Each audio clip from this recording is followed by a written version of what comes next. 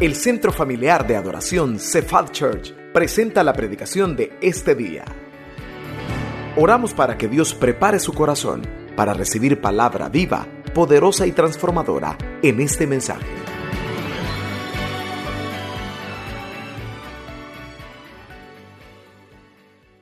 Levantar mi fe, que me llenes, que me edifiques a través de esta palabra. Y usa al predicador, sea quien sea, siempre que seas tú, Señor, hablando y respaldando la prédica y respaldando tu palabra con milagros, con poder de lo alto, Señor, en las vidas de los que escuchamos. Que estemos atentos y aparta toda distracción. En el nombre de Jesús. Amén. Pueden sentarse, amados.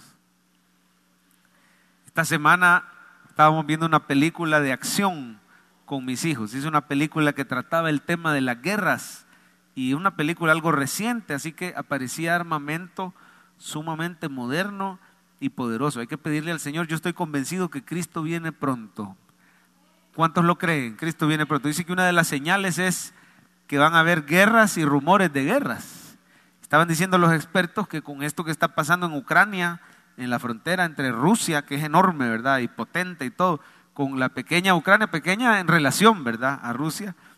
Lo que está sucediendo ahí es potencialmente muy peligroso y que las armas hoy en día, hermano, respecto a la última guerra mundial, que fue la segunda, las armas hoy han avanzado tanto en tecnología, en potencia, que sería algo, humanamente hablando, sería algo desastroso, digamos, una tercera guerra mundial. Hay que orar mucho por la paz, aunque usted y yo sabemos que la verdadera paz va a venir hasta que venga el príncipe de paz a este mundo, amén. Mientras tanto van a haber guerras, rumores de guerra, hay que orar. Pero bueno, le decía que vimos una película de esto, de guerras modernas, y había un arma que a mí me llamó la atención, era tan chiquitita como un granito de arroz. Y un soldado, un espía, agarraba ese GPS, esa arma, ¿verdad? Poderosísima, y era un GPS a nivel mundial, a nivel global. Y entonces él se hacía como que chocaba con una persona, y en lo que chocaban así, le ponía el GPS en la bolsa. Y el enemigo ni cuenta se había dado que le habían puesto aquí ese granito de arroz, y él se fue sin sospechar que estaban rastreándolo, y se fue al cuartel, un cuartel subterráneo, ¿verdad? Y del otro lado del mundo le mandaron un misil teledirigido, ¿verdad? Y mis hijos siguió viendo ahí la película como ese misil, hermano, era indetectable, era imparable y no iba a cesar, ¿verdad? Hasta que encontrara el lugar exacto donde estaba ese frijolito, ese granito de arroz, ¿verdad? Y llegó y causó una gran destrucción en todo el cuartel enemigo. ¿Sabe que algo así le pasaba al inconverso, hermano? Al ser humano sin Cristo, el enemigo nos plantó ese GPS del pecado. Y producto de ese GPS, todos nacemos con ese pecado, y hay un misil que nos anda buscando, que es la ira, el castigo, el juicio de Dios, la condenación, porque dice que Dios es un Dios santo y la paga del pecado es muerte. Y al tener nosotros el pecado en nosotros, ahí andaba ese misil buscándonos. Pero ¿sabe lo que hizo el Señor Jesucristo? Él agarró nuestros pecados, Él agarró ese GPS y se lo puso Él. Oiga, hermano, y se fue lejos de nosotros. Dice la Biblia que como está lejos el oriente del occidente, Él hizo alejar de nosotros nuestras rebeliones. ¿Cuántos alaban a Cristo? Y ¿sabe qué? Con ese GPS del pecado, el Señor Jesús fue a la cruz, y sobre Él en la cruz cayó la ira de Dios, sobre Él cayó la condenación, sobre Él cayó el juicio, sobre Él cayó el castigo. Mire qué tremendo, hermano, la paga de nuestra paz fue sobre Él, y por su llaga fuimos nosotros curados. Yo no sé, hermano, si está recibiendo lo que el Señor le está diciendo. La ira y el juicio de Dios ya no están sobre tu vida, porque Cristo se llevó tus pecados y Él recibió esa ira en la cruz. ¿Cuántos alaban al Señor? Pero eso no es todo. ¿Sabe qué más hizo Cristo? Cuando lo recibiste, Él te puso a ti otro GPS. Él te puso el GPS de su justicia. ¿Y sabe qué pasa? Que ahora usted está vestido con la justicia de Cristo, y a usted lo siguen las bendiciones que Cristo merece, las bendiciones que Cristo ganó. Amén. Ya no está sobre tu vida el castigo, ya no está sobre tu vida la ira, la maldición. Eso cayó en la cruz, cayó sobre Cristo, y Él es un Dios justo. Él no va a castigar el mismo pecado dos veces. Si tus pecados ya fueron castigados en Cristo, ahora tú lo que tienes es otro misil que te anda siguiendo. Dice la Biblia, el salmista decía, ciertamente el bien y la misericordia, ¿qué decía? Me seguirán todos los días de mi vida. Un hermano me decía esta semana, pastor, yo no sé si me tengo que ir a Estados Unidos o no, yo no sé si me va a ir mejor allá o no. Le voy a decir algo, hermano, la bendición para su vida no está en un país o en otro, la bendición para su vida está en Cristo Jesús. Y si usted tiene a Cristo, allá o aquí va a prosperar, porque dice, el bien y la misericordia me seguirán. Pídale dirección al Señor, pero su vida está posicionada por Cristo para la bendición. Vamos a ver la frase de la mañana, la frase de este día en pantalla. Cristo te pone en el lugar correcto, en el momento justo. Léala conmigo, como dice la enseñanza de hoy. Cristo te pone en el lugar correcto, en el momento justo, para su bendición, para su protección. Hágame un favor y dígaselo a la persona que tiene a la par. ¿Qué hace Cristo? Cristo te pone en el lugar correcto, en el momento justo. Hermano, la clave de todo esto es Jesucristo. Sin Él, lo que nos persigue es la desgracia. Sin Él, lo que nos persigue es la desdicha. Usted y yo vivimos en un mundo caído. No somos del mundo, pero estamos en el mundo. Y este mundo es un mundo caído. La Biblia lo describe como un lugar bajo maldición. ¿Por qué? Bajo la maldición del pecado. El hombre le dio la espalda a Dios. Así que sin Cristo uno no puede esperar realmente que le vaya muy bien. Esto no es un mensaje humanista, no es un mensaje motivador. Estamos hablando la palabra. Sin Cristo no hay esperanza. Él dice, separados de mí, nada podéis hacer. Pero si ha habido un intercambio, si creíste en Cristo y Él se llevó tus pecados, ahí cambia la cosa. Porque ahí no importa que estés en este mundo, tú no perteneces al mundo. Tú estás bajo la esfera de la gracia de Dios. Y cuando estás bajo la gracia de Dios, cuando Él te ha puesto el chip de su justicia, ¿sabe usted lo que es la justicia de Cristo? Es la perfección, la santidad, la rectitud moral. Él vivió una vida perfecta y ahora te la atribuye a ti, te la regala a ti. Ahora delante de Dios es como si tú fueras santo y justo en Cristo. Hágame un favor y diga, yo soy santo y justo en Cristo. Dígalo en este momento, yo soy santo y justo en Cristo. Por esa santidad que te ha dado el Señor por la fe, te siguen las bendiciones. Él te posiciona, Él te coloca en un lugar donde vas a recibir su protección, donde vas a estar en el lugar y en el momento justo y preciso para recibir su bendición. Ese versículo inicial, no sé si Tony me lo puede volver a poner. ¿Cómo oró este criado? Mire, dice, Dios de mi señor Abraham, dame, te ruego, el tener hoy buen encuentro. Esa frasecita, buen encuentro, en el original es una sola palabra, es una palabra en hebreo que se pronuncia así, es con Q y se pronuncia cara, así como el rostro de uno, ¿verdad? Cara. Hágame un favor y diga cara en este momento. Esa palabra es una palabra hebrea y quiere decir estar en el lugar correcto y en el momento justo para tener éxito. Cara es como una casualidad divina, o sea, que coincidan, que usted estaba ahí en el lugar indicado y estaba a la hora indicada y que ahí coincidió. ¿Sabe cómo se traduce muchas veces esa palabra? Se traduce como aconteció. Entonces la Biblia a veces está narrando historias donde se va a dar una casualidad divina y dice, y aconteció que cabal iba el bebé Moisés en la canastita, ¿verdad? En el río Nilo, y aconteció que bajó la hija del faraón. ¡Qué casualidad! Y cabal llegó ahí el bebé Moisés. Esa no es casualidad. Para el Hijo de Dios no hay casualidades, es cara. Cara quiere decir estar en el momento justo, en el lugar preciso. Y es la gracia de Dios, la que a los hijos de Dios los pone en el lugar correcto.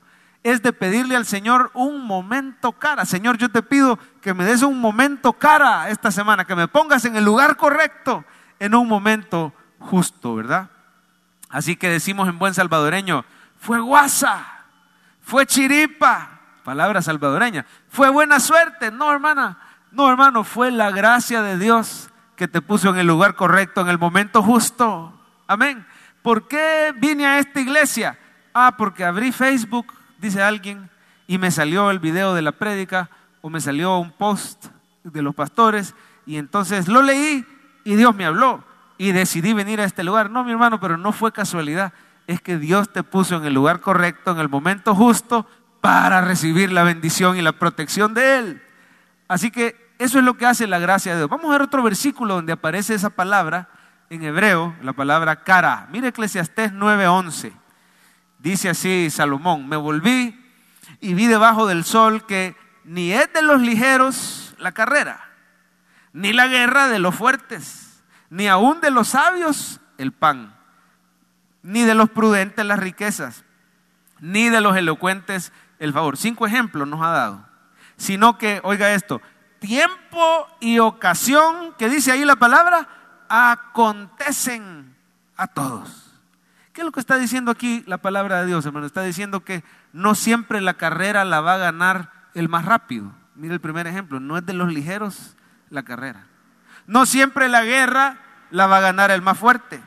No siempre el pan lo va a ganar el más sabio. O sea, por ejemplo, el éxito en los negocios no necesariamente es de la persona más inteligente. Se ha sabido que en un grado, en un colegio, por ejemplo, en el grado, no siempre el más inteligente académicamente no necesariamente termina siendo el más exitoso. A veces el último lugar de la clase, Dios lo bendice, le da su gracia y resulta que termina siendo el más exitoso. Amén. Le voy a poner otro ejemplo: no siempre el más popular y el más guapo termina con la muchacha más bonita. Es la gracia de Dios. Amén. Ni es el que sabe hablar mejor, ¿verdad? Sino que es a quien Dios dice, no es del que quiere, dice Pablo, ni del que corre, sino de Dios que tiene misericordia. ¿Qué está diciendo este pasaje? Entonces, no dependamos, hermano, de nuestras fuerzas, de nuestra capacidad, de nuestro esfuerzo, sino dependamos como el criado de Abraham. Dependamos de la gracia de Dios para que Él nos ponga en el lugar correcto, en el momento justo. ¿Quieres que te acontezcan? A ver, ¿quién quiere que le acontezcan cosas buenas a su vida? ¿Quién quiere disfrutar de las bendiciones divinas? Dependa de la gracia de Dios. Esto no quiere decir que usted no se esfuerce, no quiere decir que usted no se prepare, que usted no estudie. Lo que quiere decir, hermano, es que la gracia de Dios hace que valga la pena tu esfuerzo. Amén. Porque ¿de qué sirve que te esfuerces mucho si estás en el lugar incorrecto? ¿De qué sirve que saques carrera y resulta que llegaste en el momento que no tocaba? Llegaste tarde o llegaste muy temprano. Es decir, Dios en su gracia va a hacer que tus esfuerzos y tu preparación valga la pena. Cristo es la clave, mis hermanos. ¿A quiénes les da el Señor esta dirección preciosa de ponerte en el lugar correcto en el momento justo? Se los da a los que Él ha salvado, a los hijos de Dios, a los que Él ha justificado. Como decíamos al principio, si Él se ha llevado tus pecados y te ha puesto el chip de su justicia, te van a seguir las bendiciones. Él se va a encargar. Incluso hay días que nosotros creemos que estamos en el lugar incorrecto. Por ejemplo, estás en un tráfico, pero tenés que confiar que de algo te está guardando el Señor.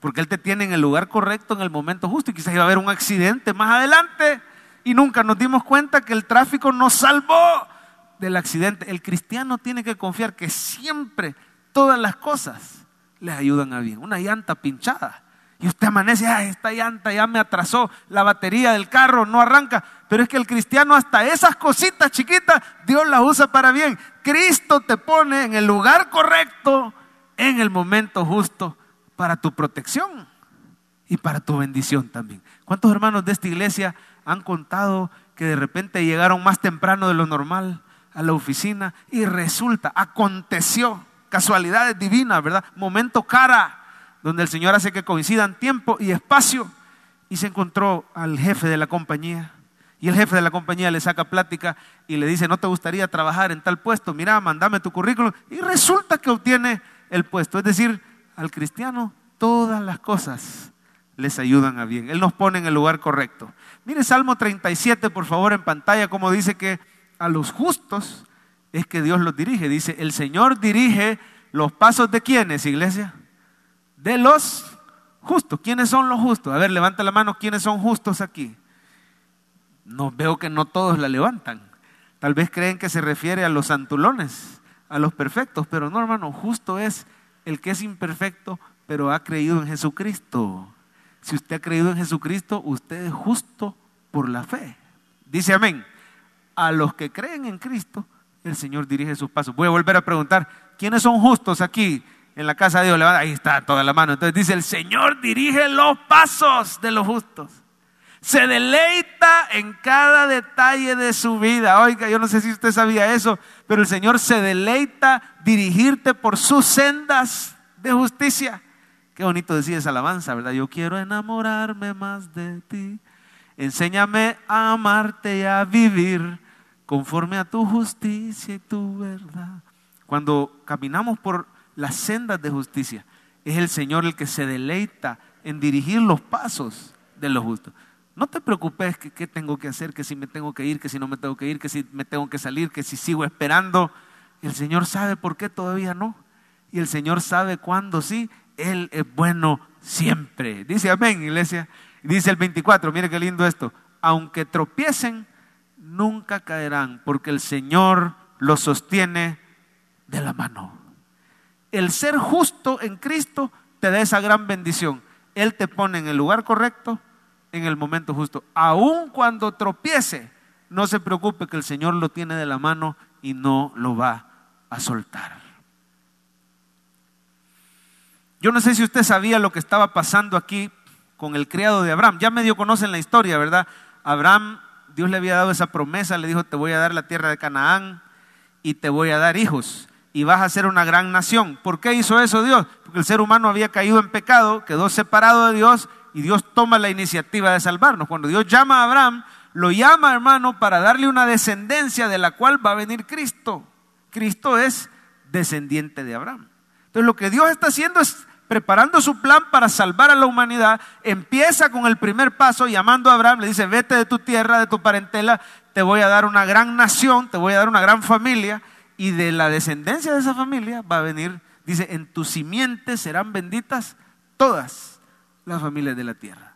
Entonces este hombre estéril con Sara, ¿verdad? Ya anciano, y Dios les da un hijo, les da a Isaac, y también les da la tierra de Canaán. Él se va de su tierra, se va de Ur de los Caldeos y se va a Canaán. Pero ahora llega el momento, hermano, que falleció ya Sara y ya le queda a Abraham la presión, por decirlo así, de antes de partir, antes de morirse él, quiere dejar a Isaac casado, y no solo casado, lo quiere dejar bien casado, porque no podía ser una mujer de Canaán, sino una mujer de su tierra y de su parentela.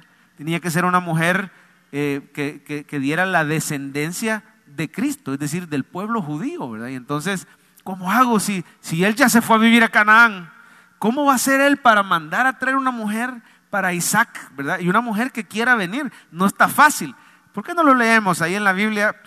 Usted tiene abierto Génesis 24, solo que váyase al 3, al versículo 3. Ahí está hablando Abraham con el criado, con el enviado, ¿verdad? Y le dice, mira, te juramentaré por Jehová. Imagínense qué gran presión el pobre criado, ¿verdad? Te juramentaré, jurame por Dios, le está diciendo, Dios de los cielos y de la tierra, que no vas a tomar para mi hijo mujer de los cananeos, entre los cuales yo habito, sino que vas a ir a mi tierra y a mi parentela y tomarás mujer para mi hijo Isaac. Tiene que regresar a Ur de los Caldeos y tomar esposa de allá.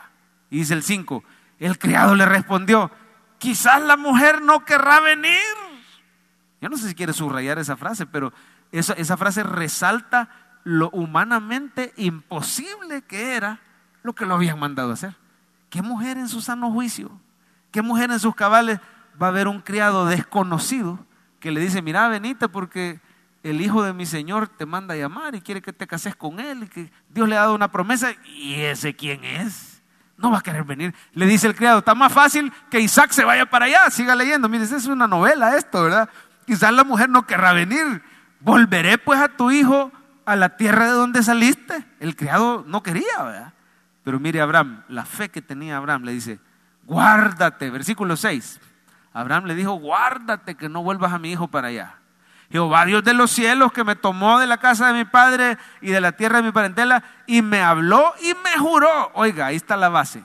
La fe de Abraham es porque el Señor le ha prometido, ¿verdad? Y le dice, él me habló, él me juró diciendo, a tu descendencia daré esta tierra. Él enviará su ángel. Aquí está la clave. ¿Cómo podemos esperar un buen encuentro? Mire, Jesús va delante de nosotros. Dice, Él enviará a su ángel. El ángel de Jehová es Jesús. Él enviará a su ángel delante de ti y tú traerás de allá mujer para mi hijo. Y el 8, ¿verdad? Le dice, bueno, si la mujer no quiere venir, tú serás libre de este juramento, solo que no vuelvas a mi hijo para allá. Abraham estaba preocupado, le dice, no, que no se vaya de regreso, porque la tierra que Dios nos ha prometido es esta, pero la mujer no puede ser de las cananeas, ¿verdad? Tiene que ser una mujer de allá, así que el Señor ha prometido. Y mira, la fe de Abraham era así, yo no sé cómo, yo no sé cuándo, pero el Señor te va a dar un buen encuentro, amén. Yo no sé, hermano, quién está aquí pasando alguna situación difícil, pero usted puede depender de la gracia de Dios. Si usted es hijo de Dios, usted le puede decir, Señor, yo no sé cómo vas a hacer, yo no sé cuándo, pero yo confío que tú me vas a poner en el lugar correcto, en el momento justo para mi bendición. ¿Cuántos dicen amén? Miren la oración qué preciosa que hizo este criado. Este criado se va con 10 camellos y se va y va llegando a la tierra desconocida y ve el montón de muchachas ahí y no sabía quién escoger, pero oró de esta manera. Versículo 12. Oró de esta manera: Dios de mi señor Abraham, dame, te ruego, el tener hoy buen encuentro. O sea, un momento, cara, es el hebreo cara, que me acontezcan cosas buenas. Y es gracias a Cristo, hermano, que Él te pone en el lugar correcto. Vamos a ver por última vez la frase del día. Esta es la frase del mensaje de hoy. Cristo te pone en el lugar correcto, en el momento. No se preocupe. ¿Por qué no han pasado las cosas?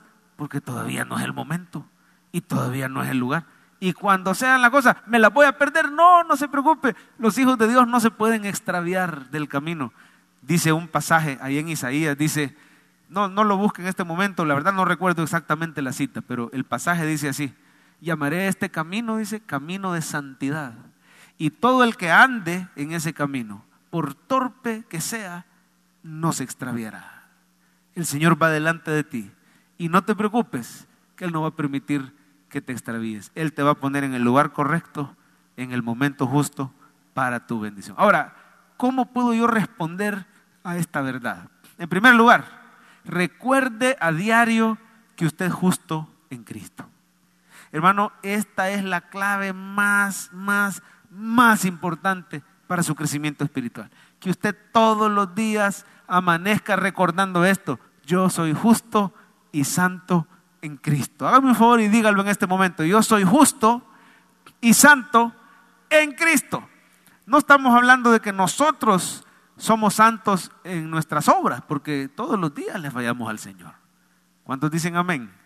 Estamos hablando de que gracias a Cristo Él nos ha limpiado de nuestros pecados y Dios nos mira justos y santos. ¿Qué quiere decir santo? Apartado de pecado, porque Cristo nos ha limpiado con su sangre. ¿Qué quiere decir justo? Que siempre hace lo bueno, que siempre cumple la ley del Señor.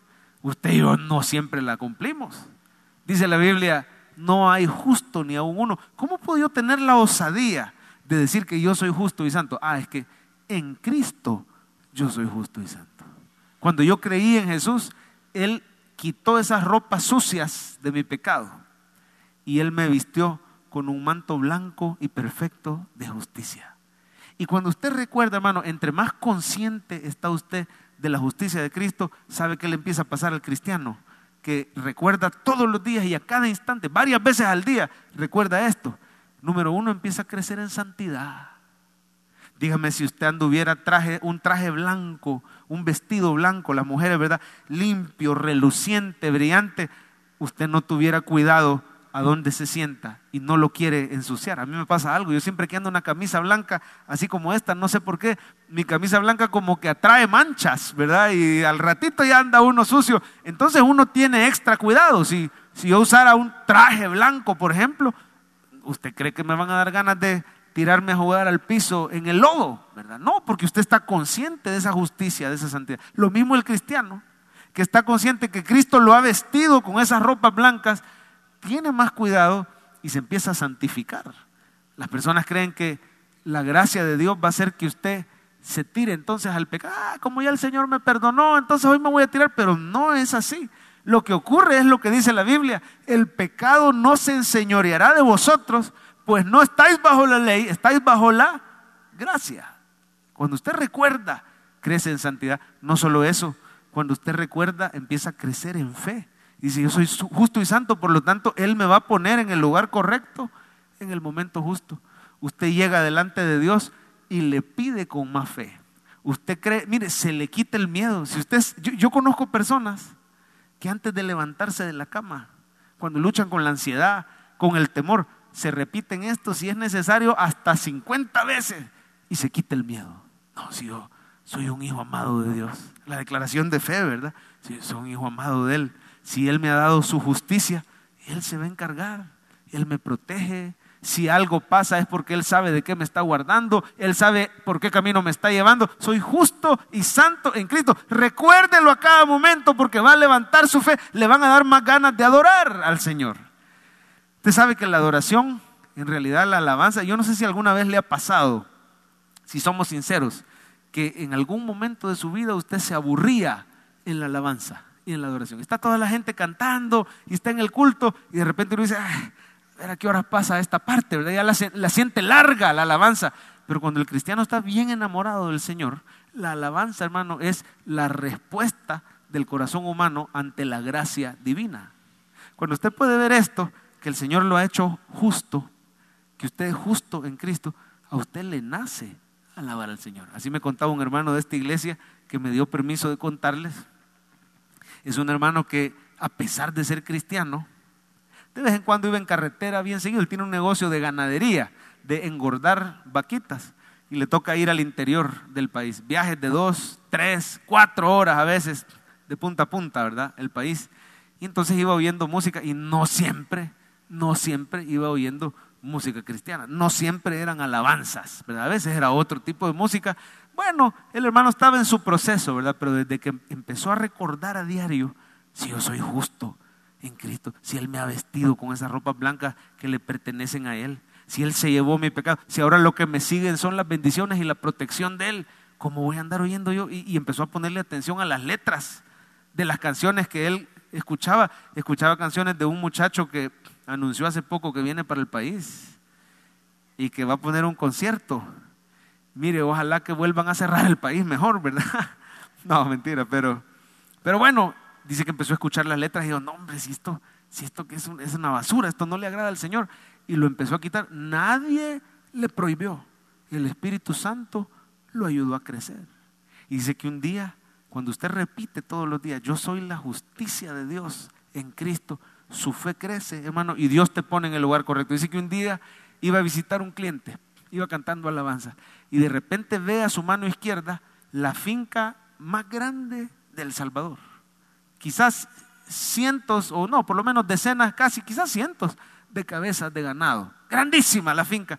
Y él había tenido la intención de llegar ahí, pero dice que el dueño de esa finca es inaccesible, inalcanzable, imposible que te atienda. Ya todo el mundo, ¿verdad? Están atendiendo grandes empresas a este ganadero. Dice el hermano que sintió en su corazón, cruzá en este momento, poné la vía y metete a la finca. Y dice que dijo, no, pero ¿y cómo, verdad? Bueno, y no sos hijo mío, pues yo sé lo que te digo, métete. Un pensamiento bien claro, ¿verdad? En el hermano. Dice que este hermano pone la vía, vio que no viniera de Shum, se metió y va viendo, al nomás se mete, va viendo un pickup del año, una cosa impresionante que se notaba que no era de cualquiera, como que era el dueño, ¿verdad? Y dice que le empezó el corazón así, dijo, ¿será que don fulano de tales? Un peso pesado aquí en el país, ¿verdad? A nivel regional. ¿Será que don fulano de tal? Dice que se parqueó a la par del pickup el hermano, ¿verdad? Y se bajó en el momento y adivine que a la par del pickup está parado don fulano de tal. No le digo el nombre porque la verdad no me acuerdo el nombre, pero es un peso pesado aquí de El Salvador. El mero empresario, el que no le da cita a nadie, hablando con un empleado de él. Cuando ven al hermano de la iglesia, oiga, lo reconocen usted. Y dice el empleado, mire jefe, este muchacho no se va a morir tan rápido. Este muchacho es del que yo le estaba hablando, que tiene una empresa que ayuda a engordar las vaquitas. Usted sabe que para el ganadero que la sacrifica para carne, entre más la vaquita engorde, es un mejor negocio, ¿verdad? Y entonces este hermano le dice, sí, mucho gusto, yo soy fulano de tal. Ah, de veras. ¿Y usted a qué se dedica? Esto y esto, ¿verdad? Mire, cita instantánea con el mero, por la gracia de Dios. Él te pone en el lugar correcto, en el momento justo. Pero no solo eso, hermano, le dice, mire, ¿y usted quién le ayuda en su proceso técnico? El ingeniero fulano de tal, a ver si es cierto, márquele en este momento. Y dice el hermano en Cristo, que es amigo mío, dice que le temblaban las manos de nervios, ¿verdad? Que el mero dueño le estaba diciendo, márquele, quiero ver si es cierto. Y le marca, hermano, y le dice, mira, fulano, fíjate que aquí estoy con don fulano de tal. ¿Qué? ¿Y cómo hiciste? Después te digo, mira, y de casualidad está cerca, fíjate que don fulano te quiere conocer. Sí, fíjate que casualmente estoy a 10 minutos, decirle que ya llego. Oiga, hermano, cuando Dios hace las cosas, su gracia te pone en el lugar correcto, en el momento justo. Para no hacerle larga la historia, le dieron el negocio al hermano. ¿Cuántos alaban la gracia del Señor para con sus hijos? Si él mandaba un correo electrónico, no le contestaban. Si él intentaba por cualquier otro medio, pero el Señor, mientras él le alababa, el Señor le dijo, ahorita es el momento. Y casualmente el ingeniero andaba por ahí. Cuando el Señor te quiere dar una bendición, nadie la puede evitar. Él te pone en el lugar correcto. Ahora, ¿lo hizo porque mi amigo es muy santo? No, lo hizo porque es justo y santo en Cristo. Recuerde a diario su posición en Cristo. Amén. Memorícese, si es posible, la declaración de fe. Permita que la justicia de Cristo levante su fe y lo haga adorarlo. Amén. En segundo lugar, no se queje. Número 2, no se queje.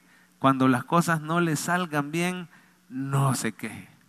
Cuando no se den en el tiempo suyo, no se queje.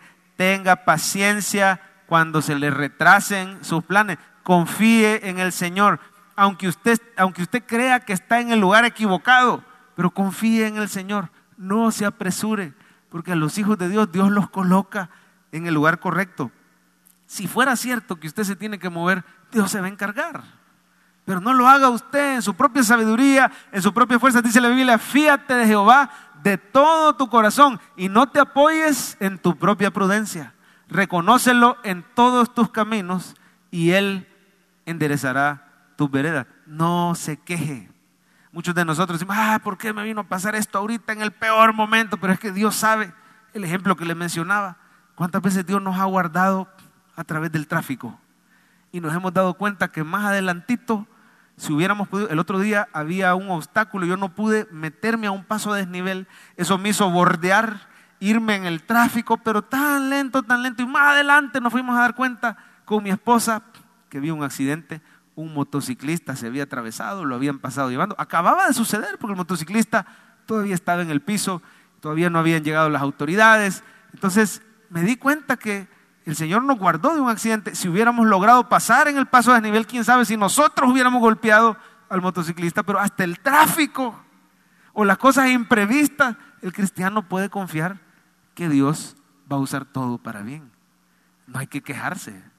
Un hermano en Cristo en Estados Unidos cuenta que ahí en el 2001, viviendo en Nueva York, se durmió más de la cuenta porque se arruinó el despertador. No sé si alguna vez le ha pasado. Hoy los despertadores son los celulares, ¿verdad? Pero en aquellos tiempos todavía se usaba el reloj despertador, el que sonaba terrible, ¿verdad? Y usted le tenía que pegar arriba. Hoy todo el mundo usa el celular, pero dice que inexplicablemente el hermano lo programó, tenía baterías por si se iba la luz. No se explica cómo, simplemente no sonó el despertador. Y él lo revisó, estaba on, estaba programada la hora, no había error, simplemente no sonó y él se levantó tarde y a la hora de tomar el tren resulta que no pudo llegar a su trabajo en las Torres Gemelas el 11 de septiembre del año 2001 y gracias al despertador que no sonó el Señor le salvó la vida. El cristiano puede confiar en que a los que aman a Dios todas las cosas les ayudan a bien. No se queje porque Dios lo tiene donde lo tiene y cómo lo tiene, o porque no se han dado las cosas. Él te pone en el lugar correcto, en el momento justo. Y sabe que cuando llegue el momento del Señor de sacarlo de ahí, usted le va a dar gracias a Dios que fue en el tiempo y a la manera de Él. Un hermano en Cristo también contaba otro testimonio. Hace un par de semanas dice que él iba a hacer negocio con un vehículo y el vehículo estaba bueno, de agencia, usadito, viejo, pero con poco kilometraje. Era una excelente opción para el trabajo que él lo quería usar. Era un vehículo, un pickup.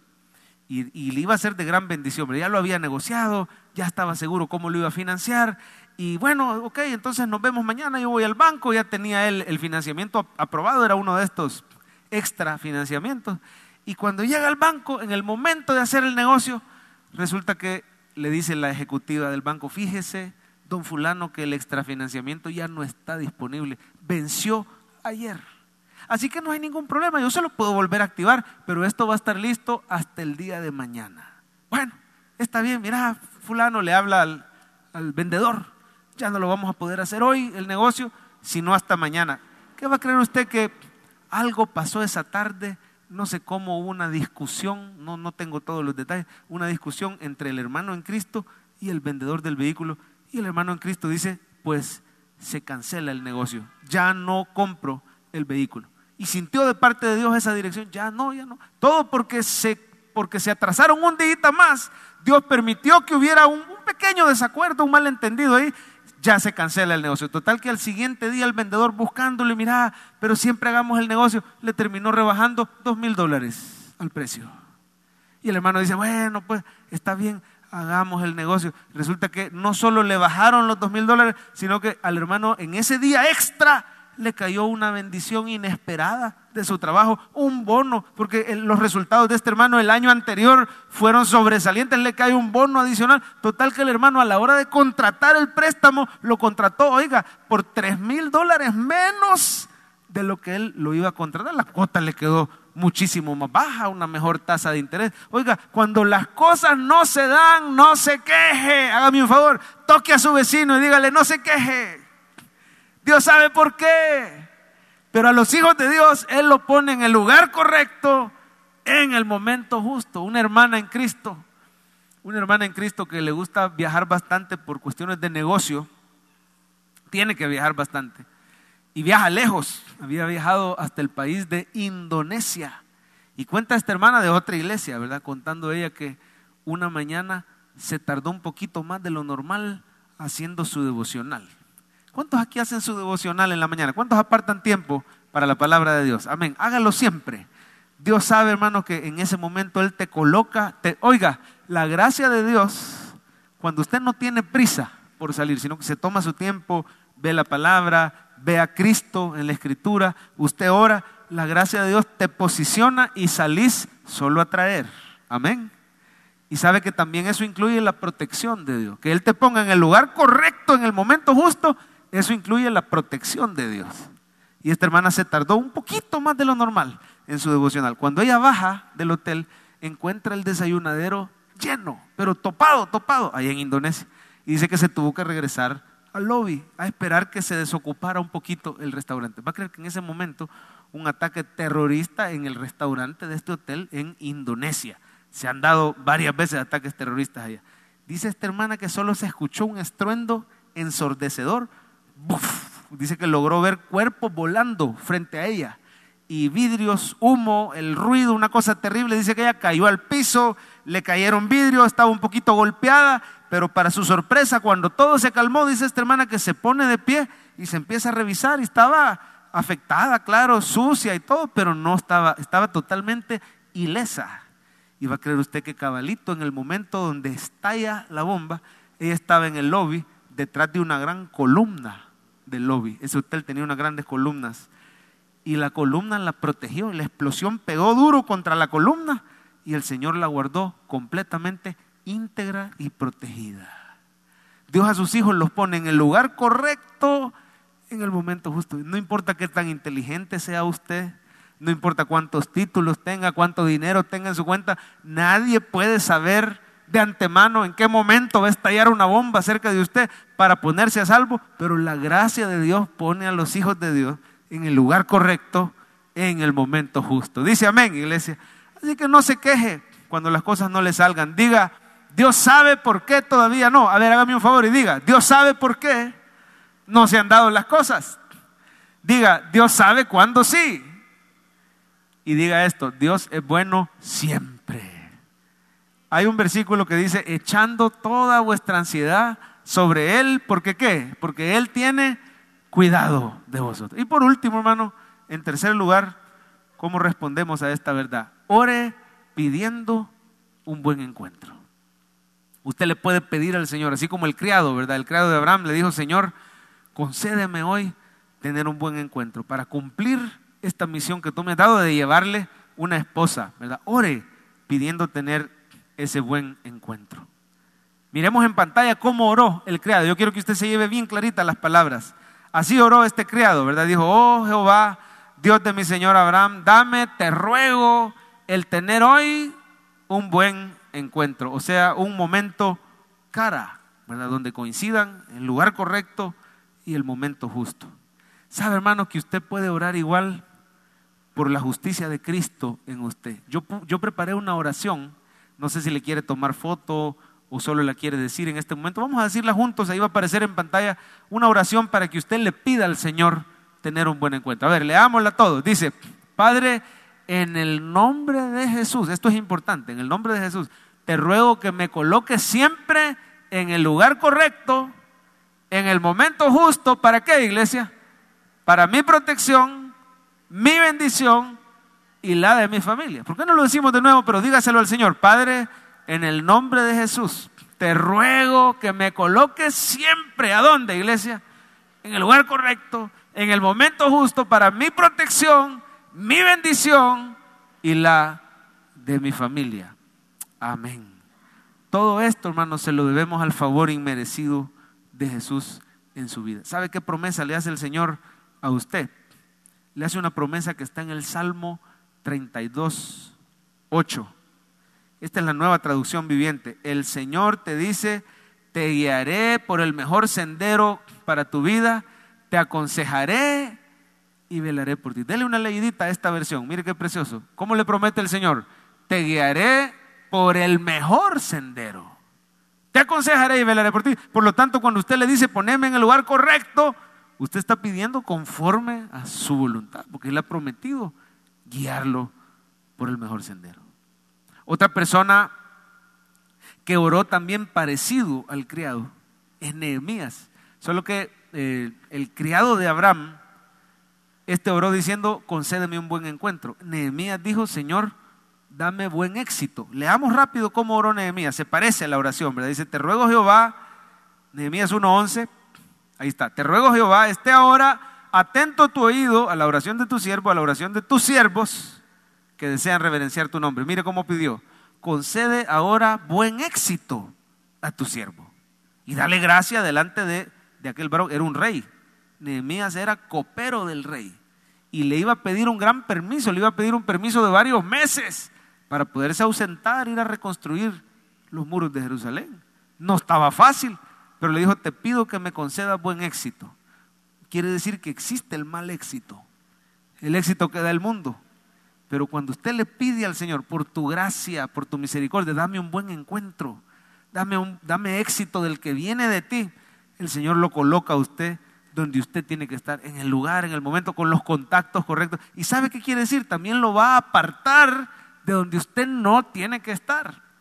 Usted le puede pedir, oiga, solteros, usted le puede pedir al Señor que le presente a su futura esposa y le diga: concédeme un buen encuentro, encontrarme con la que sí es, ¿verdad? Usted, papá, mamá, ¿cuántos somos papás de jóvenes adolescentes o de jóvenes adultos?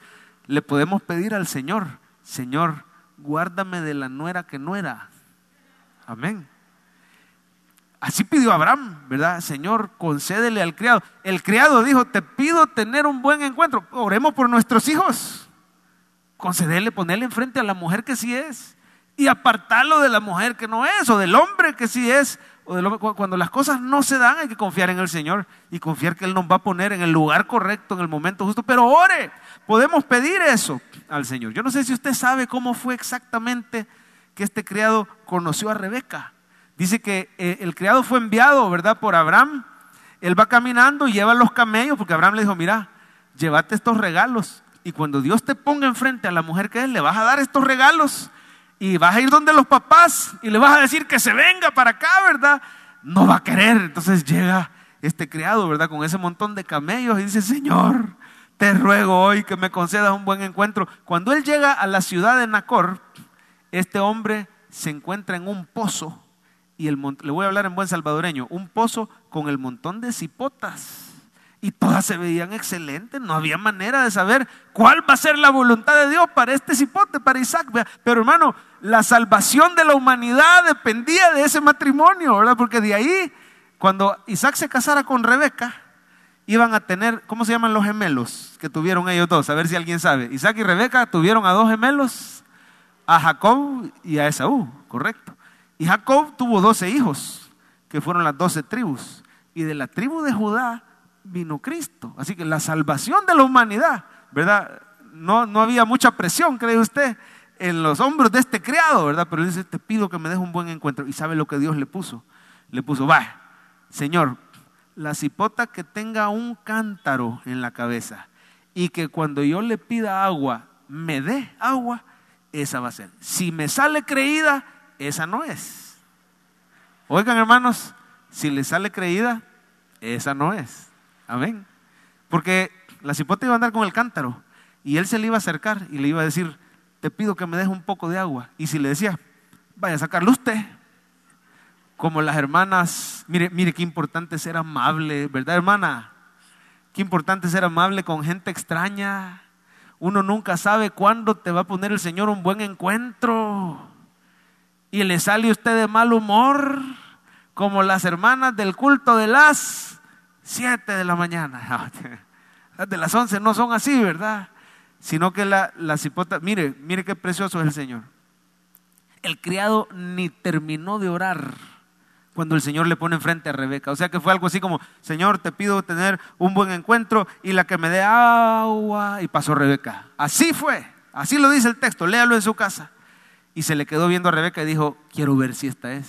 Disculpe, señorita, ¿cree que me regala un poquito de agua? Pero el criado era bien astuto, había pedido que la cipota no solo bajara el cántaro, sino que ella le ofreciera agua para los camellitos también.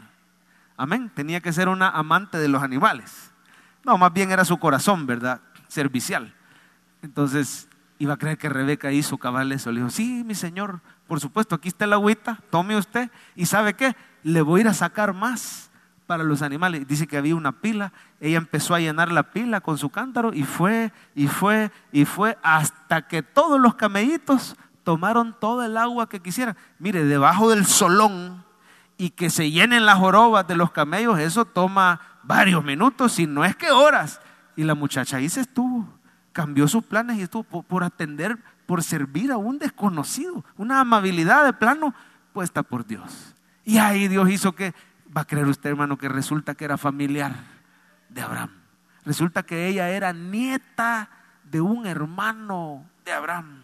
Claro, ya con Isaac ya no estaban tan emparentados, había un parentesco, pero en segundo o en tercer grado, así que no habría ningún problema, pero ellos sabían quién era Abraham. Y estuvieron de acuerdo y Rebeca se fue con el criado, Isaac se casó con ella y de ahí tenemos la gran bendición de nuestro Señor Jesucristo. Dígale al Señor, concédeme tener un buen encuentro y pídale con fe y de ahí salga con fe y crea que el Señor le va a dar a la que sí es. Amén. Pídaselo para su negocio, pídaselo para su trabajo. Cuando usted va al banco y hay una gran cola, ¿por qué no prueba? Y dice, Señor, concédeme hoy tener un buen encuentro. ¿Cuántos hermanos se han encontrado a alguien por ahí? Hermano, cuánto gusto, venga para acá, le vamos a ayudar. Pídale. A veces no recibimos porque no pedimos. Pídale al Señor. Yo no sé si ya les he contado cómo Dios me regaló a mí, a mi Rebequita personal, ¿verdad? A hermana Yani. Mire, que el Señor te dirija en esa área de casarse, porque hay varios solteros aquí que le están pidiendo eso al Señor o que quieren restauración en esa área de su vida. Hay que pedirle a Dios. No dependa de usted. Usted se puede fijar en lo de afuera, que le guste, que no sé qué, pero eso no es lo más importante. Dios mira el corazón. Y yo me acuerdo, hermano, y con el permiso de ella y el respeto de todos ustedes, pero la situación fue así. Yo sinceramente no había puesto mis ojos en ella. Yo ya la había visto, pero yo creí que era novia de mi amigo. Yo era compañero en ingeniería de un amigo, Rafael, el chino. Este chino, el famoso chino que me presentó a mi esposa, Solo vino, me la presentó, hoy ya vive en otro país, ya se fue, ya no vive en El Salvador, pero Dios lo usó en aquel momento para presentarme y traerme a mi esposa. Pues yo creí que era novia del chino, entonces yo me mantenía lejos y sinceramente yo andaba pretendiendo a otra muchacha que me dijo que no. Mire, si le dice que no, ahí no es. Amén. Puertas cerradas, confíe en el Señor. Amén. Y me dijo que no. Yo sé lo que es regresar con una rosa, así apachurrada la rosa, porque yo se la llevaba y me dijo que no, así. Bueno, y recuerdo, hermano, que triste y todo, pero entendí que simplemente ella no era una mala muchacha. No, excelente, pero no era la voluntad de Dios. Y el Señor te va a dirigir en su voluntad, en su tiempo. Y va a creer usted que mi mamá, yo me acuerdo, estaba con el tratamiento de cáncer. Ella tuvo un cáncer en los ganglios. Entonces la casa me quedaba a mí solo, porque mis dos hermanas ya casadas, fuera de la casa, mi papá con mi mamá fuera del país, habían ido a hacerle tratamiento a mi mamá por lo del cáncer. Yo solo en la casa, invité al chino, mira, vení, acompáñame. Y entonces ahí amaneció el chino un sábado, y me acuerdo que ese sábado me dijo, mira, Carrá, ¿por qué no vamos a la casa de mis tíos que tienen un pequeño ranchito ahí en la playa, en Atami? Ya vas a ver que son bien buena gente. Y llego yo, hermano, sin saber que Dios me tenía preparado un buen encuentro. Diga conmigo, un buen encuentro. Llego yo con el corazón roto, ¿verdad? Y voy entrando ahí y adivine a quién me encontré en la piscina de ese rancho de Atami. Me encuentro a la que iba a ser mi esposa, yo no lo sabía. Y resulta que me doy cuenta que era prima del chino, no era novia, ¿verdad? Y dije, aquí está mi oportunidad. ¿Qué va a creer usted, hermano? Que el que ahora es mi suegro, bien amable conmigo. Usted sabe cómo los hombres a veces le tenemos miedo o a la suegra o al suegro. No, pero ese hombre sumamente amable, ¿verdad? Javi, vení, que mira, y me ofreció, hermano, una sopa de este tamaño. Yo le voy a ser bien sincero, a mí no me gusta la sopa de pescado, no me gusta, la detesto, no me gusta. Pero como él me la ofreció, una sopa de este tamaño. ¿Te gusta la sopa de pescado? Sí, ¿verdad? Hubiera preferido el cántaro con agua, ¿verdad? Pero a mí me ofrecieron sopa de pescado. Y como yo era el invitado, me le pusieron la cabeza del pescado, hermano.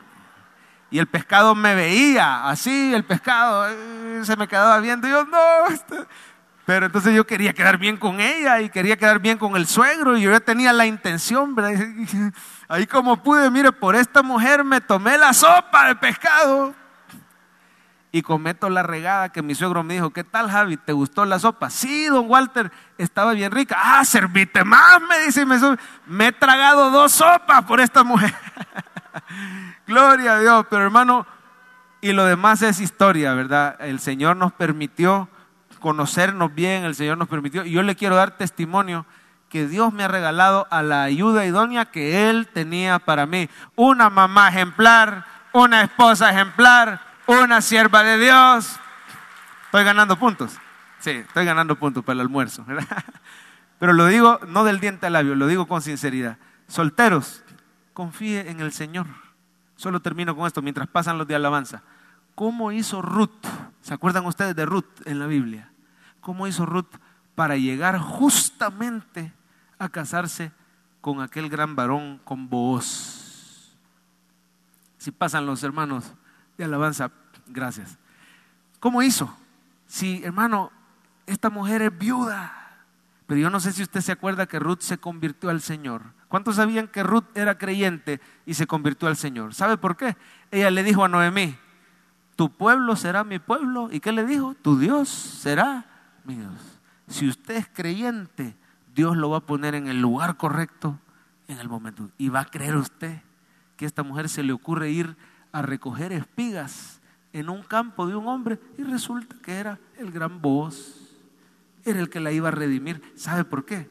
Porque Booz era pariente y solo un pariente la podía redimir. Se podía casar con la viuda, casarse con ella y darle hijos y honrarla, ¿verdad? Tenía que ser pariente, tenía que ser adinerado y tenía que estar dispuesto. Y Dios dirige a esta mujer y va a parar al campo, a espigar al campo de un hombre pariente, adinerado y que estaba dispuesto y se quiso casar con ella. Y yo no sé si usted sabía que Ruth y Booz tuvieron bebés del linaje de nuestro Señor Jesucristo, para gloria y honra de Dios. Hermano, dependa de Dios para que Él lo ponga en el lugar correcto. Vamos a estar de pie en este momento y vamos a adorar juntos a nuestro Señor. Ahí en pantalla va a aparecer el resumen de lo que hemos aprendido hoy. Léalo conmigo. Hoy hemos aprendido que Cristo te pone en el lugar correcto, en el momento justo. En primer lugar, pues recuerde a diario esa justicia. En segundo lugar, no se queje, confíe que Él lo está posicionando. Y en tercer lugar, ore como el Creador, ¿verdad? Concédeme, Señor, un buen encuentro. Le decimos gracias por la cruz. Ahí con sus ojos cerrados, digámoslo desde el principio. Esperamos que este mensaje haya sido de bendición para su vida. La Biblia dice que Dios es santo y el ser humano es pecador, pero en su gran amor, el Padre envió a Jesucristo a morir en la cruz para pagar por nuestros pecados. Luego lo resucitó para darnos vida eterna. Si usted cree en Cristo como Salvador y Señor, hable con Él diciendo: me arrepiento, perdona mis pecados, te ruego que me salves. Ponga su fe en Él y crea que solo Cristo le puede salvar. Bienvenido a la familia de Dios. Le invitamos a congregarse en Cephal Church los domingos a las 7 a.m., 9 a.m., 11 a.m. y 5 p.m. Visite nuestro sitio web cephadchurch.org o búsquenos en las redes sociales como Cephal Church. Dios le bendiga.